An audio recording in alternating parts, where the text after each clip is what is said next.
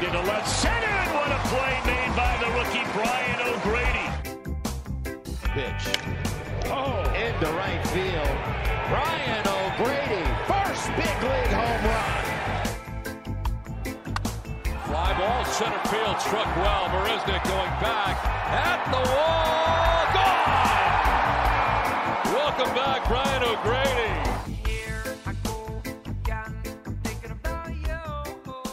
What's up, everybody? Welcome to episode 24 of Breaking Bats presented by Not For Long Media. I'm your host, Brian O'Grady. Here with me, as always, J.A., Justin Ayers, the best. What's going on, dude? Oh, appreciate that. Didn't even have to pay him to say that. I'm great, man. Yeah, it's been great. And, looking forward to this trade deadline. We have a trade deadline preview of sorts for you guys today. So it's just going to be Brian and I chopping it up for a little bit. Some storylines to follow, some of the big headline, some of the big name guys that could be dealt on this August 2nd trade deadline. So no longer July 31st, which kind of breaks my heart.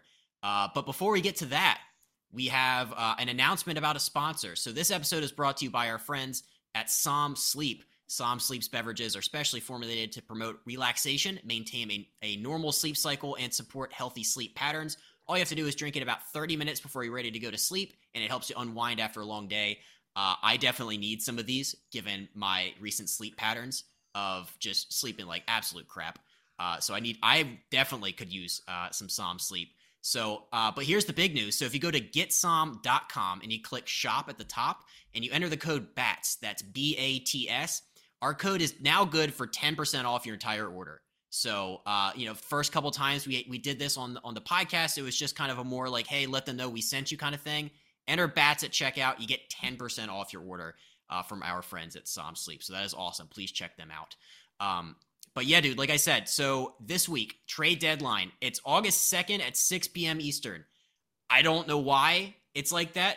I don't like it, but apparently the collective bargaining agreement, they wanted it so the commissioner has the ability to kind of set it himself.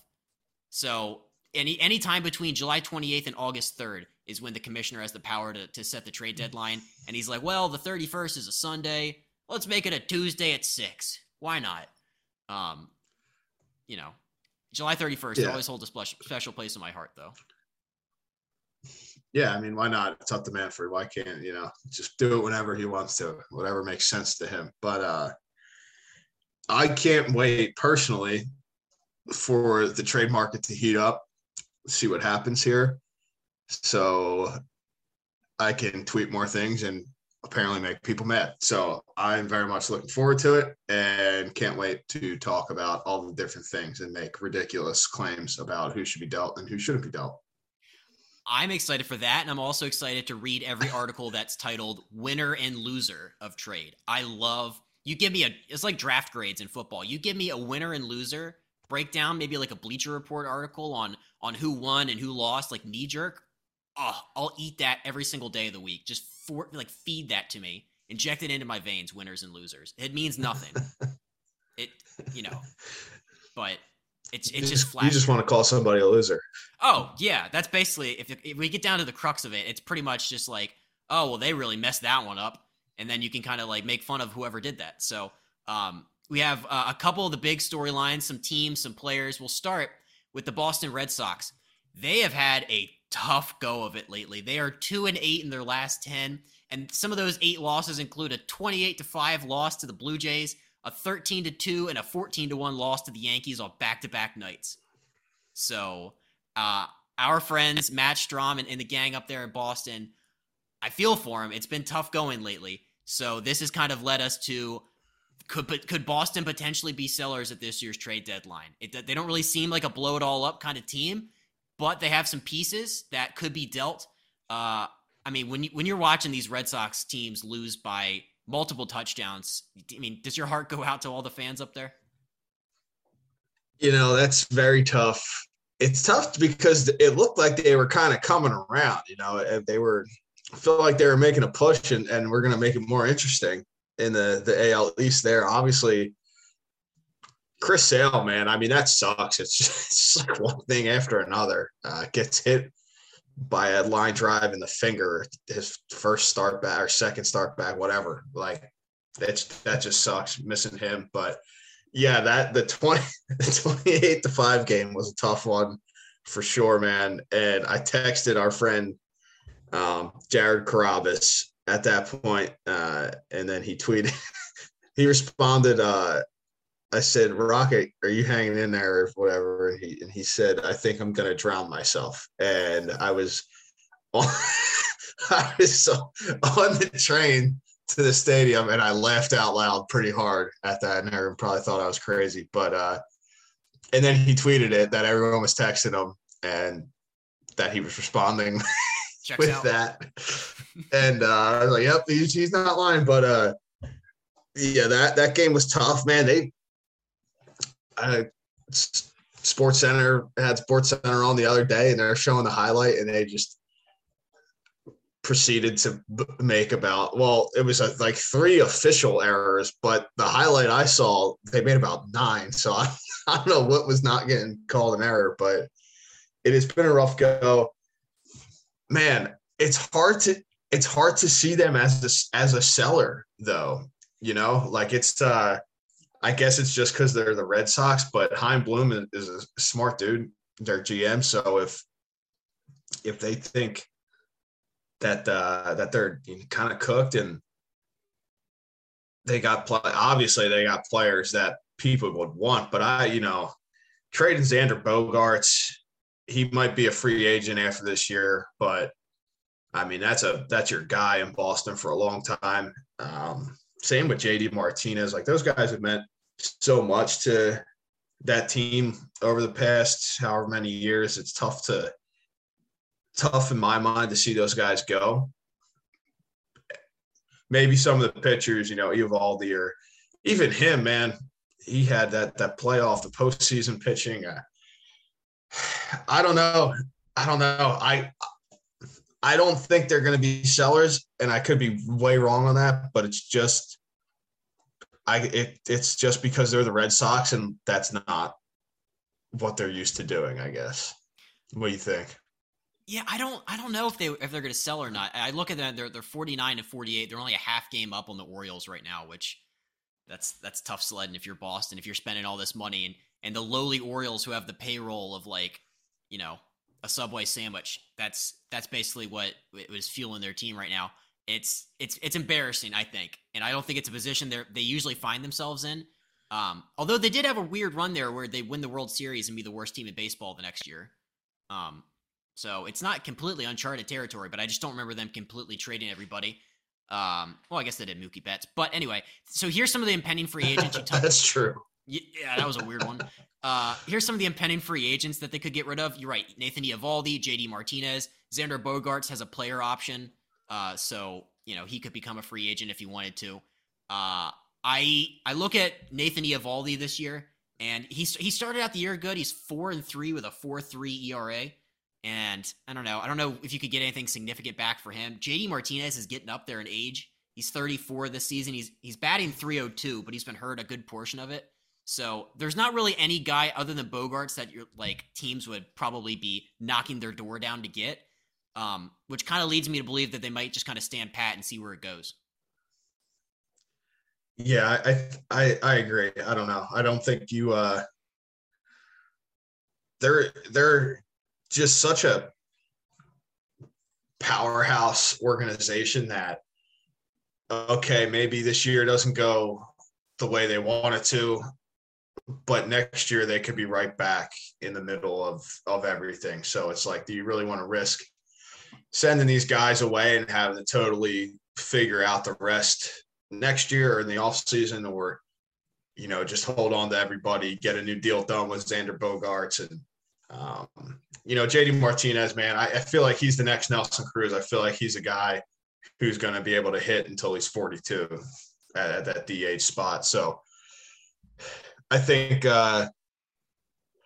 they just kind of hold pat, do their thing, see how the rest of the season goes. And, next year they'll be right back in the middle of it. And I don't think the Yankees are going to be the best team of all time 2 years in a row. That's a pretty good way of looking at it. Next up for you guys, the Baltimore Orioles. Yeah, my Baltimore Orioles, they're in a little bit of a pickle here, And it's not for the reasons that you might think. They're in a pickle because I think the organization and the GM probably didn't think that they would win this much. They kind of surprised everybody. I'm sure even themselves. I'm sure it's like Major League, that they're trying to suck and then they just win despite them. It might be one of those situations because right now they're at 500. They're 3.5 out of a wild card, and Baseball Reference has them with a 15% chance of making the playoffs. This team was 52-110 last year, and there's a 15% chance that they can make the playoffs with this expanded wild card. But yeah, there's a couple guys, some really tough ones if they do end up dealing them. Namely Trey Mancini. He's 30 years old. He's the primary DH, 268, 9 home runs. But I'm sure he doesn't like the fence being moved back all that way. But is it? I don't know. Would you keep this group together and see if you can poke around for a wild card, or do you think that they're just going to do what they probably set out to do originally and just trade everybody because that's what they want to do? Justin, I'm sorry. I know these are your boys, and them being so close must really, really get to you. But I'm selling. See ya. They listen. It's been a great season for them. That is awesome for those guys in that locker room to turn around like that, and Brandon Hyde, the manager. That's phenomenal. It really is. But at the end of the day, right now, they don't have the talent to compete with the top teams there. I think they in the long run, they end up falling short. It'll still be for them. It'll be a great season from the expectations that maybe they had. I'm sure they had expectations to do this, but the rest of the baseball world probably didn't see them this way. But I think Mancini, it's been a long time coming for that to happen. So I think that finally happens, and he gets traded. And any other kind of rentals, not the younger guys that they have, will probably go. But it's a great step in the right direction, and maybe this offseason they make a little splash with a free agent signing that helps accelerate that clock. And obviously they're on the right track, man. I mean, I know it's been a tough go past couple of years for them, but man, good for them. Good for those guys in that locker room. That's awesome. But I don't think I think when push comes to shove, yeah, they're probably gonna trade some of their guys and get some other players who were close to being ready to impact that team and continue that rebuild. It's hard because you want Trey Mancini to be Oriole for life, given everything he's been through, battling cancer. He was there. He started, I think his rookie year was 2016. So he's seen the playoff team, and then he watched them just drift off into the abyss. And he was kind of like their rock, the one that fans would buy the jerseys, knowing that we got Trey.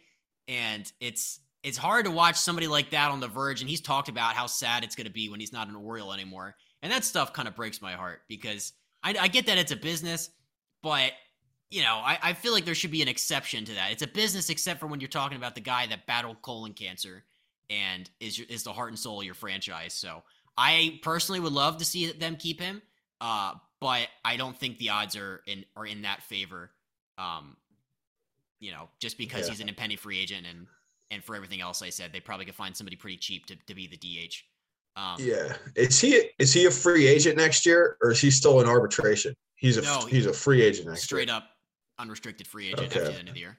Yeah, that would be my guess then, if that he's walking. But maybe if he's that interested in being an Oriole, maybe they figure something out and just keep him around, like you said, because he can be that leader and been that rock that's been there for a while while they finish this thing off. But yeah, man, it's a tough business, but we'll get to other situations like this. But when a team knows a guy's probably leaving, you try to get something out of it, especially for the teams with the lower payrolls.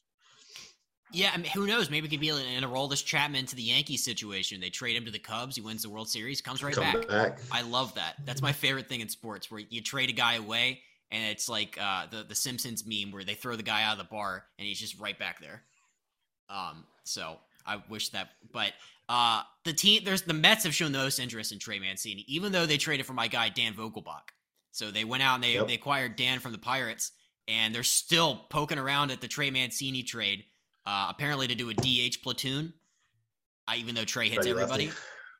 But yeah, I don't know how that would work, but you know what? I would be somewhat okay with that because he would get reunited with Buck Showalter, and it would kind of be like the Orioles 2.0 over there in Flushing, Queens.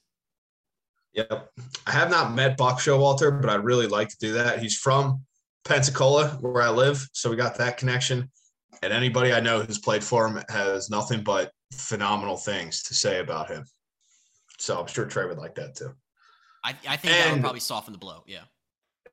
We have, there's pictures out there of him using his Richie bat fungo, which is pretty cool too. Buck? Yeah, Buck. Yeah, he's a big fungo. He's a big guy. He just walks around with it behind his back.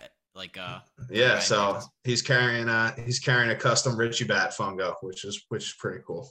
So he's supporting. Yep. Supporting Pensacola. Who knows, man? Yeah. Who knows what the future holds for you? You never know. Never know. The next one, it's kind of a big one. Ken Rosenthal from The Athletic reported that the Angels are receiving calls on superstar Shohei Ohtani. And at first glance, you might be like, they're not trading him. Well, they're 40-56, the Angels are. They're clearly done for the season. He's under team control through the 2023 season. And I didn't know this. This year, he's only making $5.5 million. Gun to my head, I would have thought he'd be 4 times that. I don't know how that contract works. Whoever the agent is probably should fix that. I'll tell you how it works. First of all, when they come over from Japan, man, there's hasn't been that many guys who've had a huge impact once they've come over. It's really, Ichiro, Hideki Matsui, Hideo Nomo was the first in the 90s, really. But there's just as many, if not more, guys who've come over and are, average.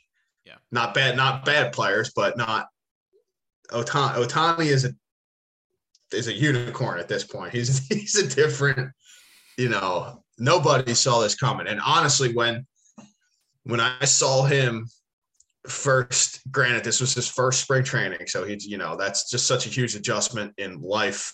As I found out doing the opposite coming here and in baseball, dude, he couldn't hit a beach ball that first spring training. I mean, terrible. Obviously, he made adjustments and figured it out because he's super talented, and that's a lifetime ago now. But yeah, that deal at first is not some crazy deal, and obviously he's turned into the MVP. Hitting unbelievable, pitching unbelievable. Like, I don't even know. I'm so interested to see that contract when it happens, because I don't know how you do it. I don't know what the comparisons are. I don't know the value. He's 2 players. Yeah. He's literally 2 players. He's an unbelievable pitcher and an unbelievable hitter. Like, you can't pay him $60 million a year, but it's almost like he's worth technically more than anybody by a lot, because he's doing 2 totally different things and impacting your team in 2 totally different ways, literally pitching and hitting. It's insane. But when you talk about the trade, I got 2 sides to this, probably 3. One, I don't think there's any fucking way the Angels are trading him, because that would just look so bad for them as an organization to trade Ohtani and not attempt to extend him, even though they're already paying, Trout and Rendon and whoever else is in there. You got to try to keep Ohtani, right? Even though they, like you said, him and Trout hits 4 homers and Ohtani pitches a complete game, 1 hitter, and they lose fucking 5-4 somehow or whatever. Like, yeah. It doesn't make any sense, but you got to try to keep Ohtani, right? The superstar he's turned into. That's one. Two, I think Rosenthal is just wants people to click on that bad boy and get some rating in there. But three, it does, I will say, Rosenthal, it does kind of make sense, because if you don't think that you can sign him again, you're really going to let Ohtani walk without getting anything in return for it. Like, he blossoms into this megastar on your team, and then he just leaves and you're left with nothing. I see the value in that, and I see what he's talking about. I mean, if you traded Ohtani, what kind of haul is that bringing back? I mean, you're getting some good players for sure from that. So I get the rationale behind it, but in my opinion, there's just no way that they're actually going to trade, the unicorn that is Shohei Ohtani. Well, to that, I would say on June 1st, the Nationals general manager, Mike Rizzo, said, we're not trading Soto. Where are we at right now? So things change. The Angels have said that they do not want to do like a Juan Soto package for him. They only want established major league players in return. That's the quote that they've got for Rosenthal in that article. So none of this, give me your top 4 prospects. It's literally like, give me your best young, actual good Major League Baseball players. So we don't have to do a rebuild. We're going to do like a plug and play situation. Ohtani, kind of like Soto, has expressed a very stern desire to win. And the Angels are currently on track for their 7th losing season in a row. Not a lot of winning in Anaheim. I get everything that you said. Yeah, you can't trade him. It would look bad. But I don't know. At some point, the organization's going to have to look in the mirror and say, a lot of what we've done hasn't worked. Rendon has not worked. The only thing that we've done in recent years that's worked is locking Trout up. And he's perfectly content not winning because that's more time he can go out in the offseason and hunt. So he's kind of unique in that sense. But it's interesting. I would personally be entertaining every offer for Ohtani, because can you think about the kind of prospect or not even prospect, just like the package that you could get for that guy? Because if he's worth, I think I saw he generates on his own $10 million a year in revenue. I think that was in that article. This guy, he's electric. He's the face of baseball right now. And if you're the Angels and you're staring down the barrel of winning 75 games again, why not? I don't know, man. I don't know what he's worth. I would love to see what he's worth, because it's got to be insane. But yeah, here, every one of those games is on TV. Every one of the Angels games is on TV because everyone here is watching it. He is a megastar. I don't know if people in America understand just how big of a superstar he is. So I don't know, man. I don't know what a bigger trade would be. Soto leaving or Ohtani? I think it might be Ohtani. I think it would be Ohtani. A bigger story Ohtani getting traded. Deflect. Yeah. Deflecting the bad PR. Then the Nationals just slide in there. Ohtani got traded, and there goes Soto. And Soto's gone. But you traded the two-way guy. So yeah, but no, Ohtani got traded. Soto's just... Yes. That's the headline on the 6 p.m. Sports Center. It's not that they traded Soto for guys that probably won't do anything. It's you just let the best pitcher ever leave. So please. Babe Ruth 2.0 is gone. Literally, yeah. God. Can you imagine? Now I want that to happen just so we can bury the lead on that one. It's like a Friday news dump at 5 p.m. Just slick it under the radar. Please. That's great. Maybe time it up. Maybe trade him to the Nationals. There you go. That would be sick. That would. I don't know. Just something to consider. So we'll talk about Soto in a little bit here. He's obviously the one that everybody else is talking about. He's driving all the headlines right now. But we have a couple other things we wanted to get to. Namely, this clip from our guy at MLB Network, Bill Ripken. So there was a clip a couple weeks ago. We posted on our Instagram and TikTok. On Instagram, it almost has 750,000 views on it, which for a reel is insane. Like a TikTok, you can kind of see how those get big, but I feel like on Reels, it's hard. So I'll kind of set it up. You can kind of give your thoughts, and maybe I'll even play a little bit of it for you guys, so you can understand what we're talking about. But basically, it was about the league-wide batting average being down, and Bill Ripken said it's not this ridiculous velocity, but it's rather an acceptance with these guys at the plate who are okay with striking out because that all-or-nothing approach can lead to hitting homers. Guys, it's out there. I'm not buying this argument that the league-wide average is down because of all this unbelievable, ridiculous velocity. I'm not buying it. League average is down because people want to swing and miss 3 times and walk back to the dugout, because if they do clip 102, they can hit a homer. Guys will go 0 for 4 with 4 punchies and hit a ball into the seats and run around the bases like they did the greatest thing in the world, a 1 for 5 day with a homer. That's why they're striking out. That's why the league average is down. It's not ridiculous velocity. Tell yourself you're not going to strike out. You know what you'll do? You won't strike out. And Brian, you obviously have some thoughts on that. What did you think when old Bill said that? First of all, I have so much. I think it was last week or the week before, I said all of this to you when we were not recording.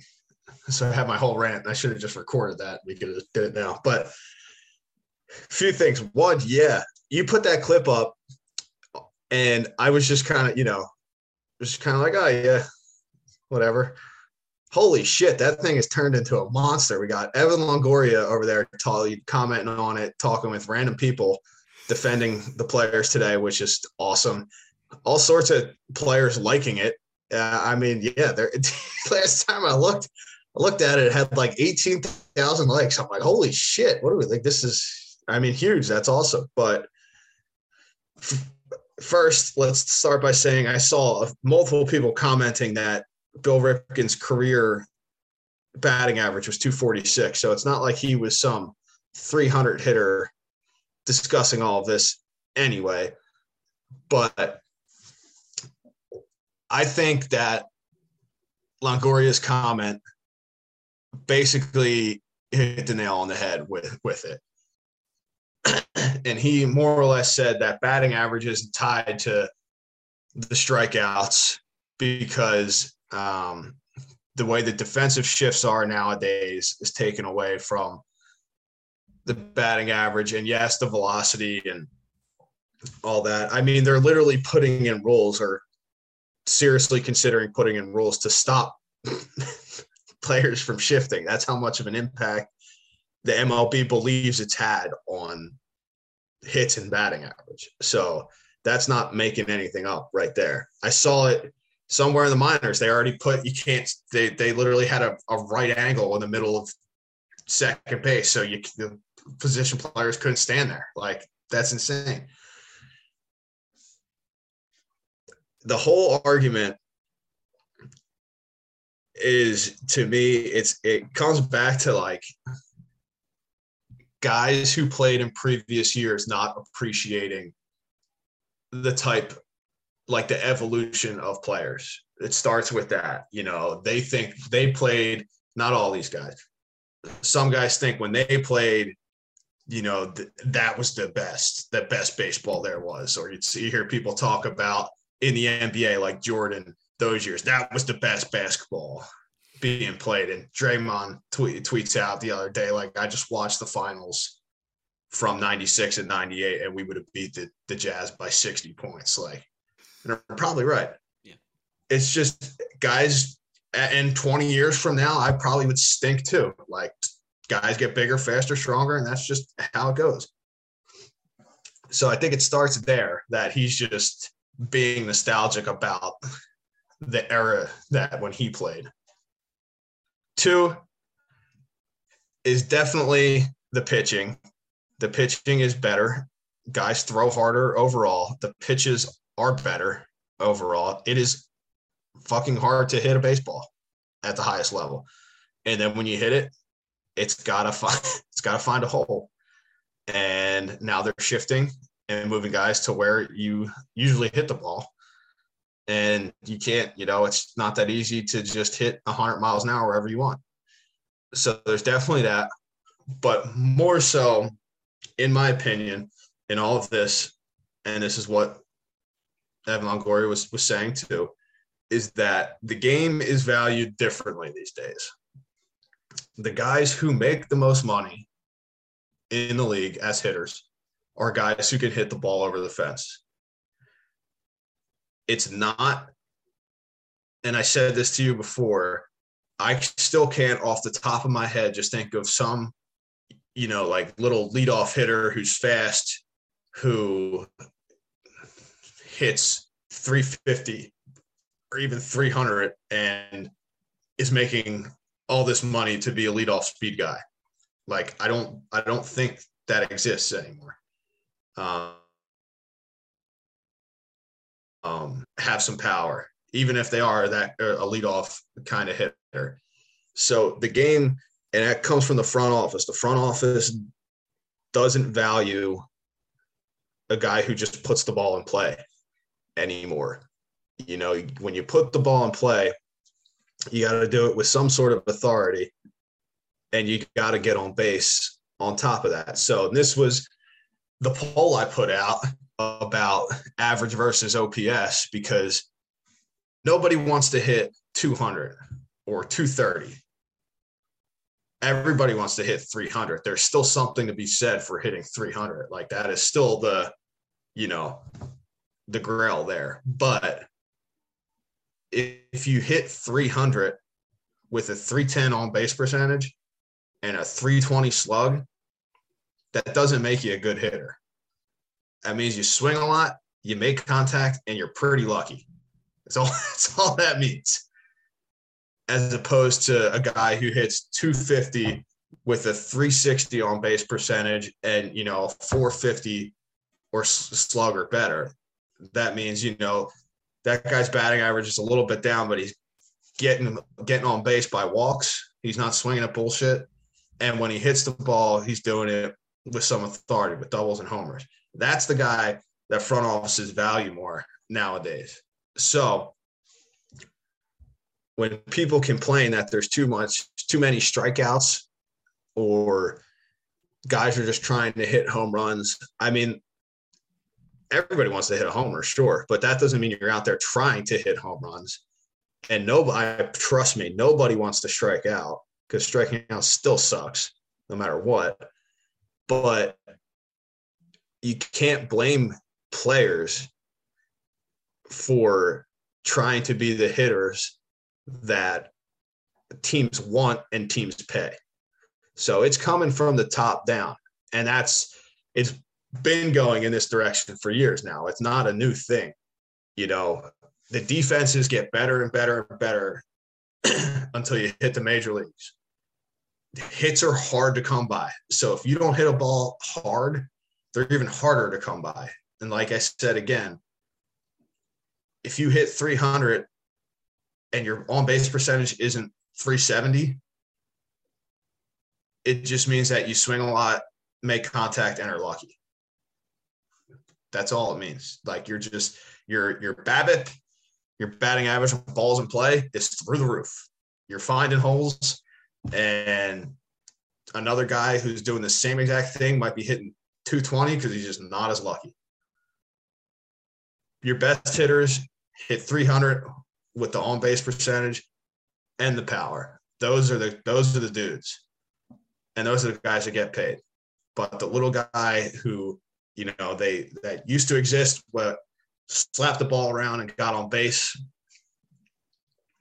doesn't play anymore.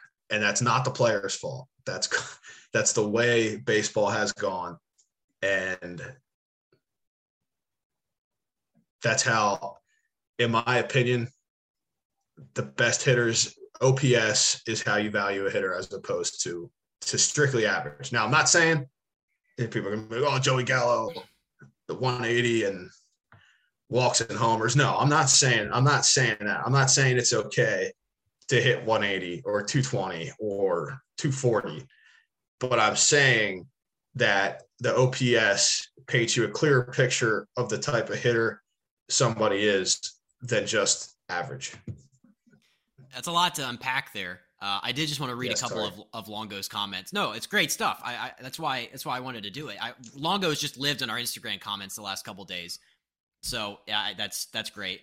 Longo commented, striking out, low batting averages aren't the same vein. Defensive positioning, better pitching are the biggest factors. Plus, no one gets paid based off how many times they put the ball in play. If it's not important in today's game, people would strike out less. And then he was replying to random people. He said, until mediocre contact is rewarded, this will continue, which I do kind of believe.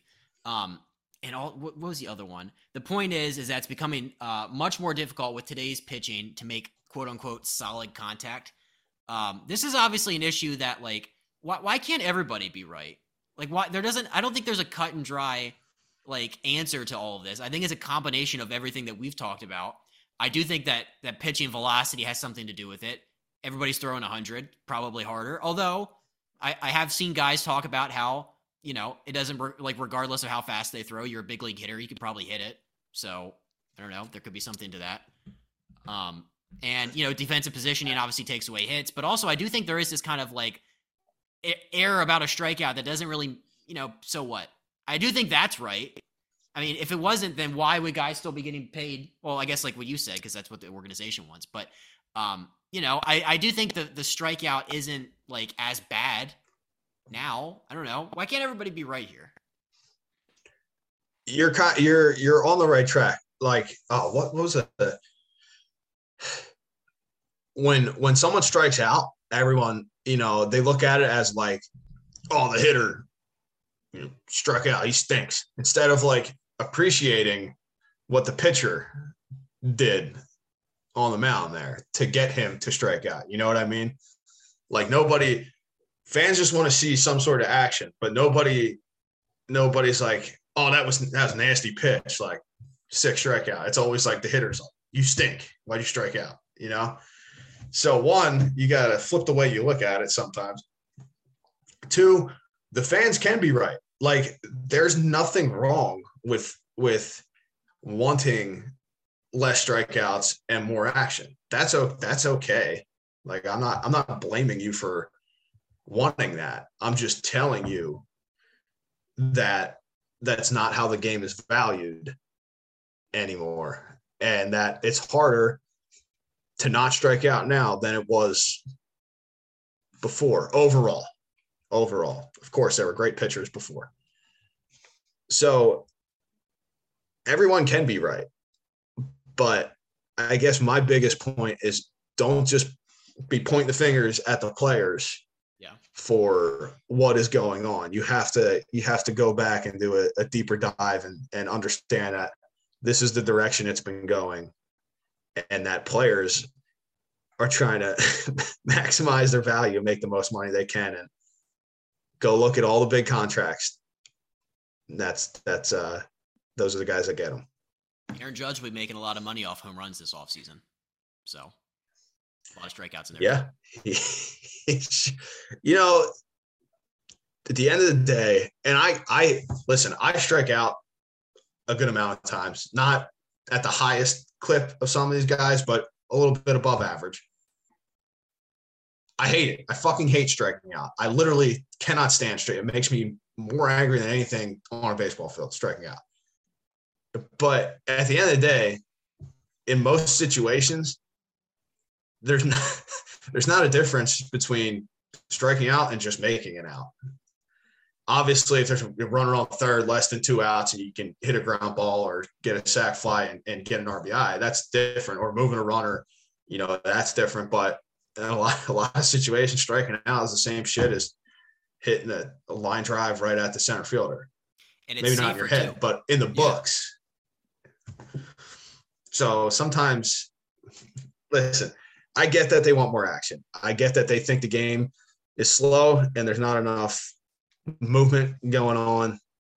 I can understand that, but I think we need to appreciate what pitchers are doing and how good some of their stuff is. Oh, that's what I was going to say about the 100-mile-an-hour thing. Yeah, if you set up a machine or a pitcher who's throwing 100 and that's all he's throwing, you know, every time 100 fastball is coming, yeah, guys are going to hit it. But when that same pitcher has a nasty slider and a changeup or something to go with it, and he can throw any of them at any time, that's when it's hard. Fair. Again, yeah. That's what I was going to say. These are the conversations that we need to be having, and I thought it was an interesting enough clip to pull and put on our social media, and obviously people have responded well to it. So it's an interesting debate. I think it's one that we need to be having more often. Because I didn't, you know, you're saying a perspective that I hadn't heard before, and I think it makes a lot of sense. So I'm glad we had that you know, that back and forth. Well, the other thing you could do is just say you're not going to strike out, then you won't strike out. That's it. That's literally how simple it is. So I don't know why. If you haven't tried that method, probably should. I think it would save you a lot of heartbreak in the long run. But those. I think that method has caused me to strike out more than it's stopped me from striking out, because it's just like your brain doesn't recognize the not part of that. It's just like, I'm going to strike out. Here we go, which is actually a true psychological thing. Reverse psychology. Go up there thinking you're going to strike out, and then when you don't, a little reward for you. See, just try to go up there and just hit a line drive and see what happens, and then they swing and miss 3 times to walk back to the dugout. I love it. All right, next up for you guys, we have the Joe Musgrove inaugural guest performance of the week. And this week it goes out to our guy, San Diego Padres first baseman Eric Hosmer. Red hot at the plate since the All-Star break, batting .438, 2 doubles, a homer, and 4 RBIs since coming back from the break. They showed a graphic on Sunday Night Baseball that I thought was really interesting, and I wanted to get your take on. So they said that Hosmer is tied for the league lead in ground ball rate with 57%. And then I also did a little further Googling, and he has the highest ground ball to fly ball ratio in the NL. And they were talking about his top hand, but I didn't really understand what that meant in the context of hitting a ground ball. Can you kind of break that down for everybody and talk about what the relationship is between your top hand and hitting it on the ground? Yeah, that's something, when we had him on here, he was talking about trying to adjust. He's been a pretty big ground ball guy for most of his career. And he's a lefty thrower, lefty hitter. So his top hand is his stronger hand, his left hand. Whereas for me, as a righty thrower, lefty hitter, my dominant hand is my bottom hand. But when your top hand is controlling that barrel, most righties are like this. It's you kind of stay on top of the ball more, and that path can sometimes be more straight down as opposed to a little bit flatter. Sometimes to get those line drives. So for him, man, he's just he sometimes it's just a little too on top and hits the ball into the ground, hits it hard, just a little more into the ground as opposed to the line drive. So that's just kind of where he's at. And I know he's done things to try to adjust that, and it's harder now too, because a lot of the pitchers, the way it's been going is the 4-seam fastballs that look like they're, rising instead of sinking at the top of the zone. So you kind of gotta be on top of them to hit them, or feel like you are, because the ball's literally playing tricks on your eyes. You think your eyes think that gravity is going to take over and the ball's going to come down some, when in fact it kind of just stays, and you swing and you don't hit it and you don't understand how. So that's just kind of what that's talking about. And Haas has done things to try to combat that. And obviously, see, man, when he hits those line drives, like that homer at the Mets, I mean, that ball's all Scherzer is smoked, and see you later. So that's been his battle. But he's swinging it good, man. Yeah, if he could, if he lowers that and those are all line drives or more line drives, man, I mean, he would hit the 330 like that. But that is easier said than done. Sometimes it just happens. That's really interesting. Yeah, I don't think they did a very good job of explaining it on the broadcast. And I was like, yeah, I mean, that does seem abnormally high. I don't know why that is, but I think that makes way more sense now. Okay, so next up for you guys, we have the Fudging Awesome Moment of the Week. And who is it brought to us by? Fudging Awesome Moment of the Week is brought to us by the Original Fudge Kitchen.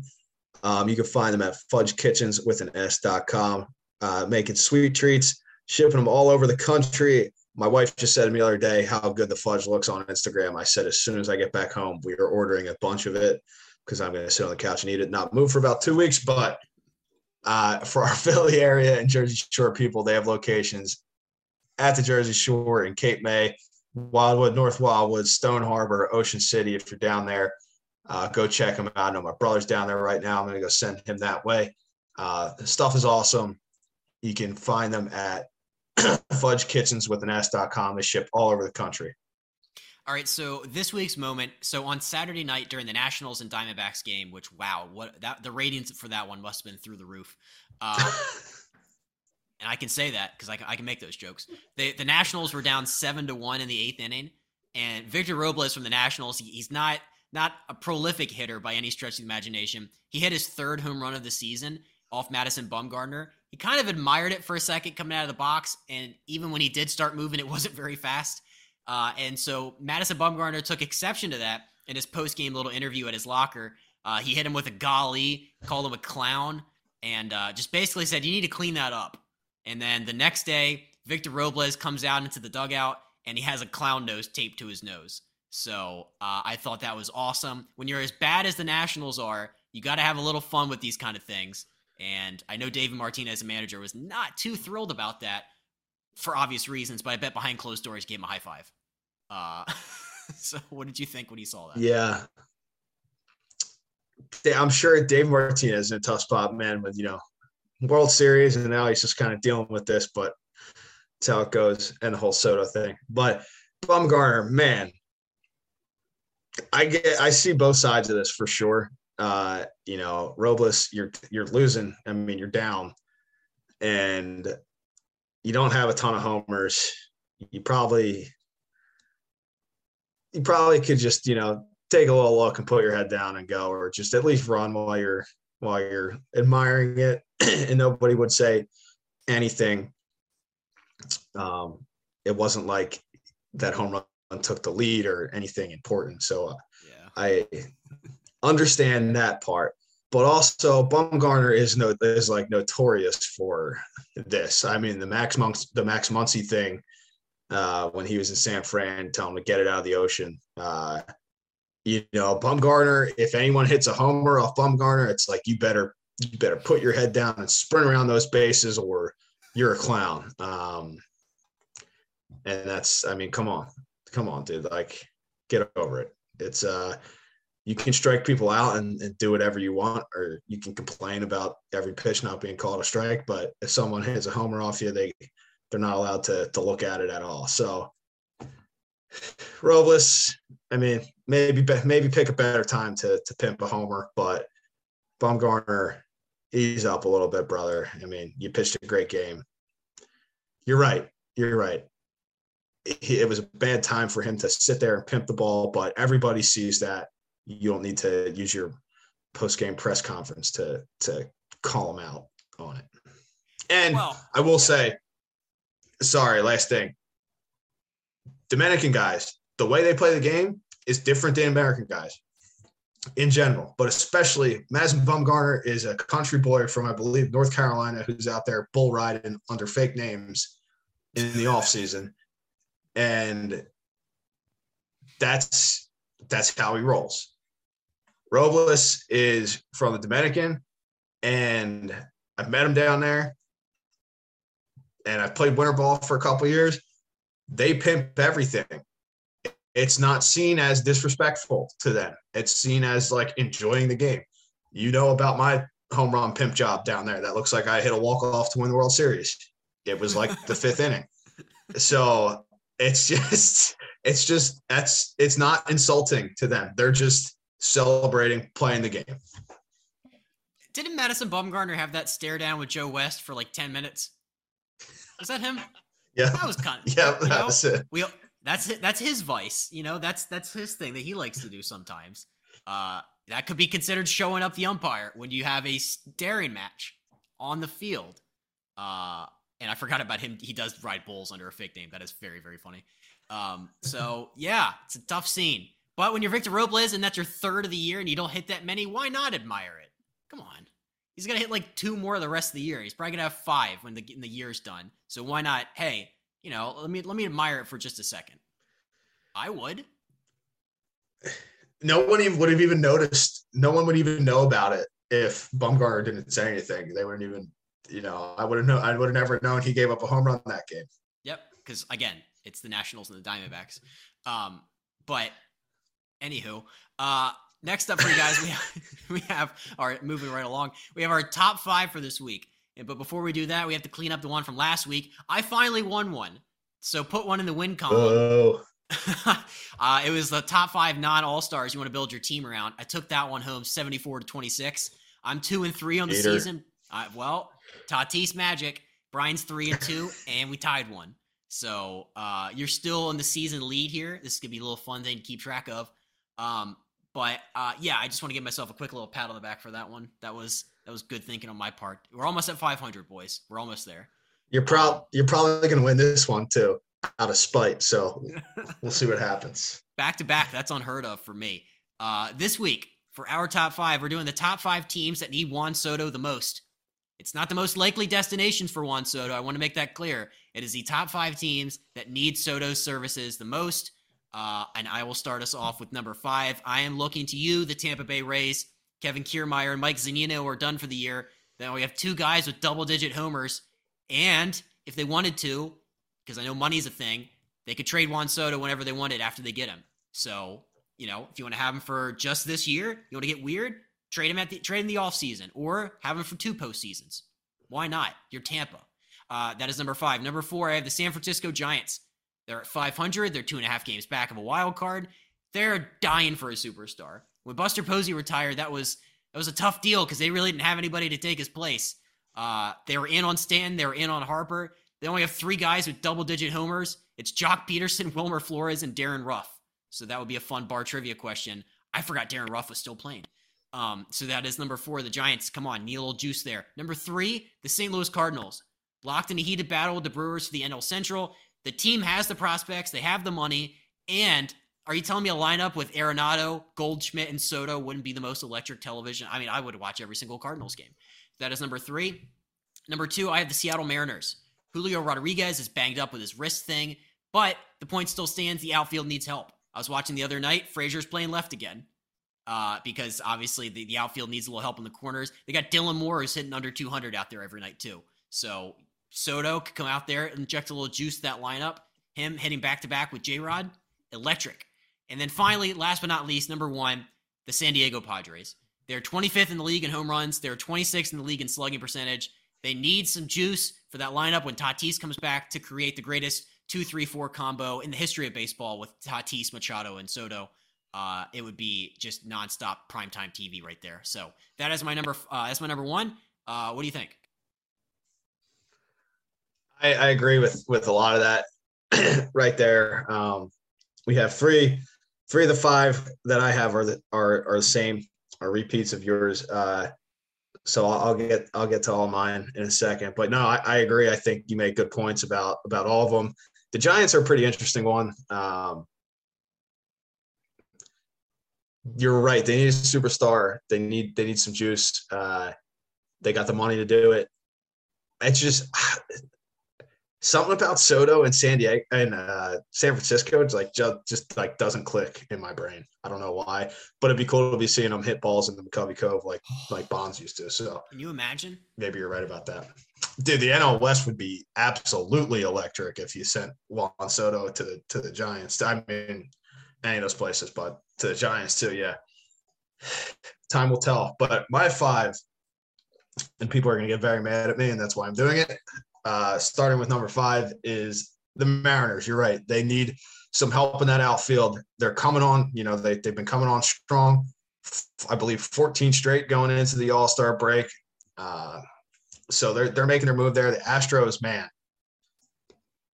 they just don't stop. So Mariners need a little something extra. I think Juan Soto could definitely help them out, and they have the prospects to do it. More on that in a minute. Number 4, the Yankees. Why don't the Yankees need Juan Soto? Of course they need Juan Soto. They're the best team in baseball. Why not stick him out there in the outfield too? Let him hit some dingers in the short porch over there in right field. And I know everyone's going to be mad about this, but yeah, why not? Yankee, if your team doesn't want the Yankees to take it. They'll win a World Series again, and we'll have to listen to their amazing fans talk about that for the 50,000th time. Anyway, number 3. The Los Angeles Dodgers. Why don't they need him? Because guess what? If your team doesn't trade for him, it's going to be the Yankees and the damn Dodgers. So, yeah, stick him out there with the rest of that team, with Mookie and Freddie Freeman and Trey Turner, and they'll just be another super team. And we'll watch them win the World Series because why not? Because nobody else wants to trade for Juan Soto. So let's do it. We'll give him to the Dodgers because that'll be fun. Number 2 are the Padres. Now, Padre Twitter has been going off on me. I've seen a lot of things said. My point in all of this was that not wanting to trade prospects for Soto is nuts. And I still fully support that. And I would trade any of those guys in the minor leagues for Soto because, like you said, that 2, 3, 4 of Soto, Tatis, and Machado in whatever order you want to put them. I mean, I don't know if there's a better 3 hitters than those guys. That's unreal. I mean, you imagine that line. Like, that's insane. It would be nothing guarantees a World Series, as a lot of people have let me know. And that is very, very true. But trading for Juan Soto and having that be your lineup, I definitely think is a healthy start. I would love to see it, man. I would love to see San Diego get a World Series. I know that place would be insanity. So I'm hoping if Soto gets traded, that's what happens. Somebody said I said to trade Jake Cronenworth for him. Never said that. Don't know where that came from. But yes, your top 5 prospects, see you later. Give me Soto. And I tweeted yesterday, would you take a World Series and then be average or worse for the next couple years? And most people, the answer was a resounding yes, which is my point. You go for it and you worry about the other stuff later. And if it doesn't work, well, shit, it didn't work. But you tried. And number 1, I just think it would be super interesting is the Rays. The Rays to get Juan Soto, I mean, good team. Like you just mentioned, Kiermaier's done for the year. Margot's been out. They have needs in the outfield there. He could be their big bopper. And it would just be cool to see a player like Juan Soto on the Rays. I don't know how long, like you said, he would be there. I don't think they'd be paying all the money that he is going to want. Or even next year we'll get in arbitration, but at least for one playoff run to see him in a Rays uni in Tropicana and, I'm sure they would get some good fans to come out there and see him. It would just be really cool to see Soto in a Rays uniform, and I think they could definitely use him. So that's my top 5 right there. I just want to prove the point that nobody wants to see him on the Yankees and Dodgers. So for the love of God, another team, please trade for him, and let's have at least some fun with it instead of watching him in pinstripes or in LA just win another World Series for a team that we've already seen win. Why not? Yeah, I saw the Indians potentially. There's some small market teams that are sniffing around on this guy. I obviously don't want to see him leave, but I really don't want to see him leave and go to the Yankees or the Dodgers. So if it's anybody, maybe somebody in the heartland, if somebody like a good, wholesome, small market team in flyover country wants to take Juan Soto for however long they want to have him for, I'm all for it. And yeah, Tampa would be. I think they might finally start drawing a crowd in Tampa. I think that they would pack that dome. They untarp those upper deck seats that they have tarped off. I think Tampa, I'm sure, has the prospects to get it done. Oh, yeah. Man, they've been so close. I feel like adding a guy like Juan Soto's caliber to that lineup, man, might finally put them over the top. I mean, and then to them, you pay him for this year. And like you said, you trade him again if that's what you want to do. And you get your World Series, everyone's happy, man. And then you get back some of the guys you gave up. It's definitely an interesting thing. And that goes for the other teams too. I mean, my whole point in all of it is not talking about money or like the inner workings of something like this. And the Padres, not talking about, I don't know what Mr. Seidler and those people are comfortable with in terms of the luxury tax and all those other implications. I was purely speaking about not wanting to trade prospects for him because that is banana lands to me. So we'll see what happens. Just please God, not the Yankees or the Dodgers. Anybody else other than them. I think the rest of America is right there with you. I did want to issue a correction. I think I just said Indians. They're the Guardians, so I would like to issue a correction. Wow. Yeah. Old habits die hard. Yep. Yeah. What are you gonna do? They were the Indians for a long time. Yep. Guardians. Cleveland Guardians. The Guardians are interested in Juan Soto, so would like to clean that up. But dude, this has been a lot of fun. Little trade deadline preview. We got to make sure next week's episode we'll be able to recap and we'll be 100% right on all of our predictions as always. No doubt. I'm looking forward to this trade deadline, and we'll be back with a guest next week, and we will talk about how smart I am with all my predictions this week. Undefeated. And before we get out of here, a special thank you to the band Stick Figure for allowing us to use today's intro and outro music. Playing on your radio, coming through your stereo, and everybody's getting down. You can't seem to let it go, running like a video. You're haunted by the weight of sound. In your eyes, you focus on the light. And for tonight, just relax and let's get high. The sun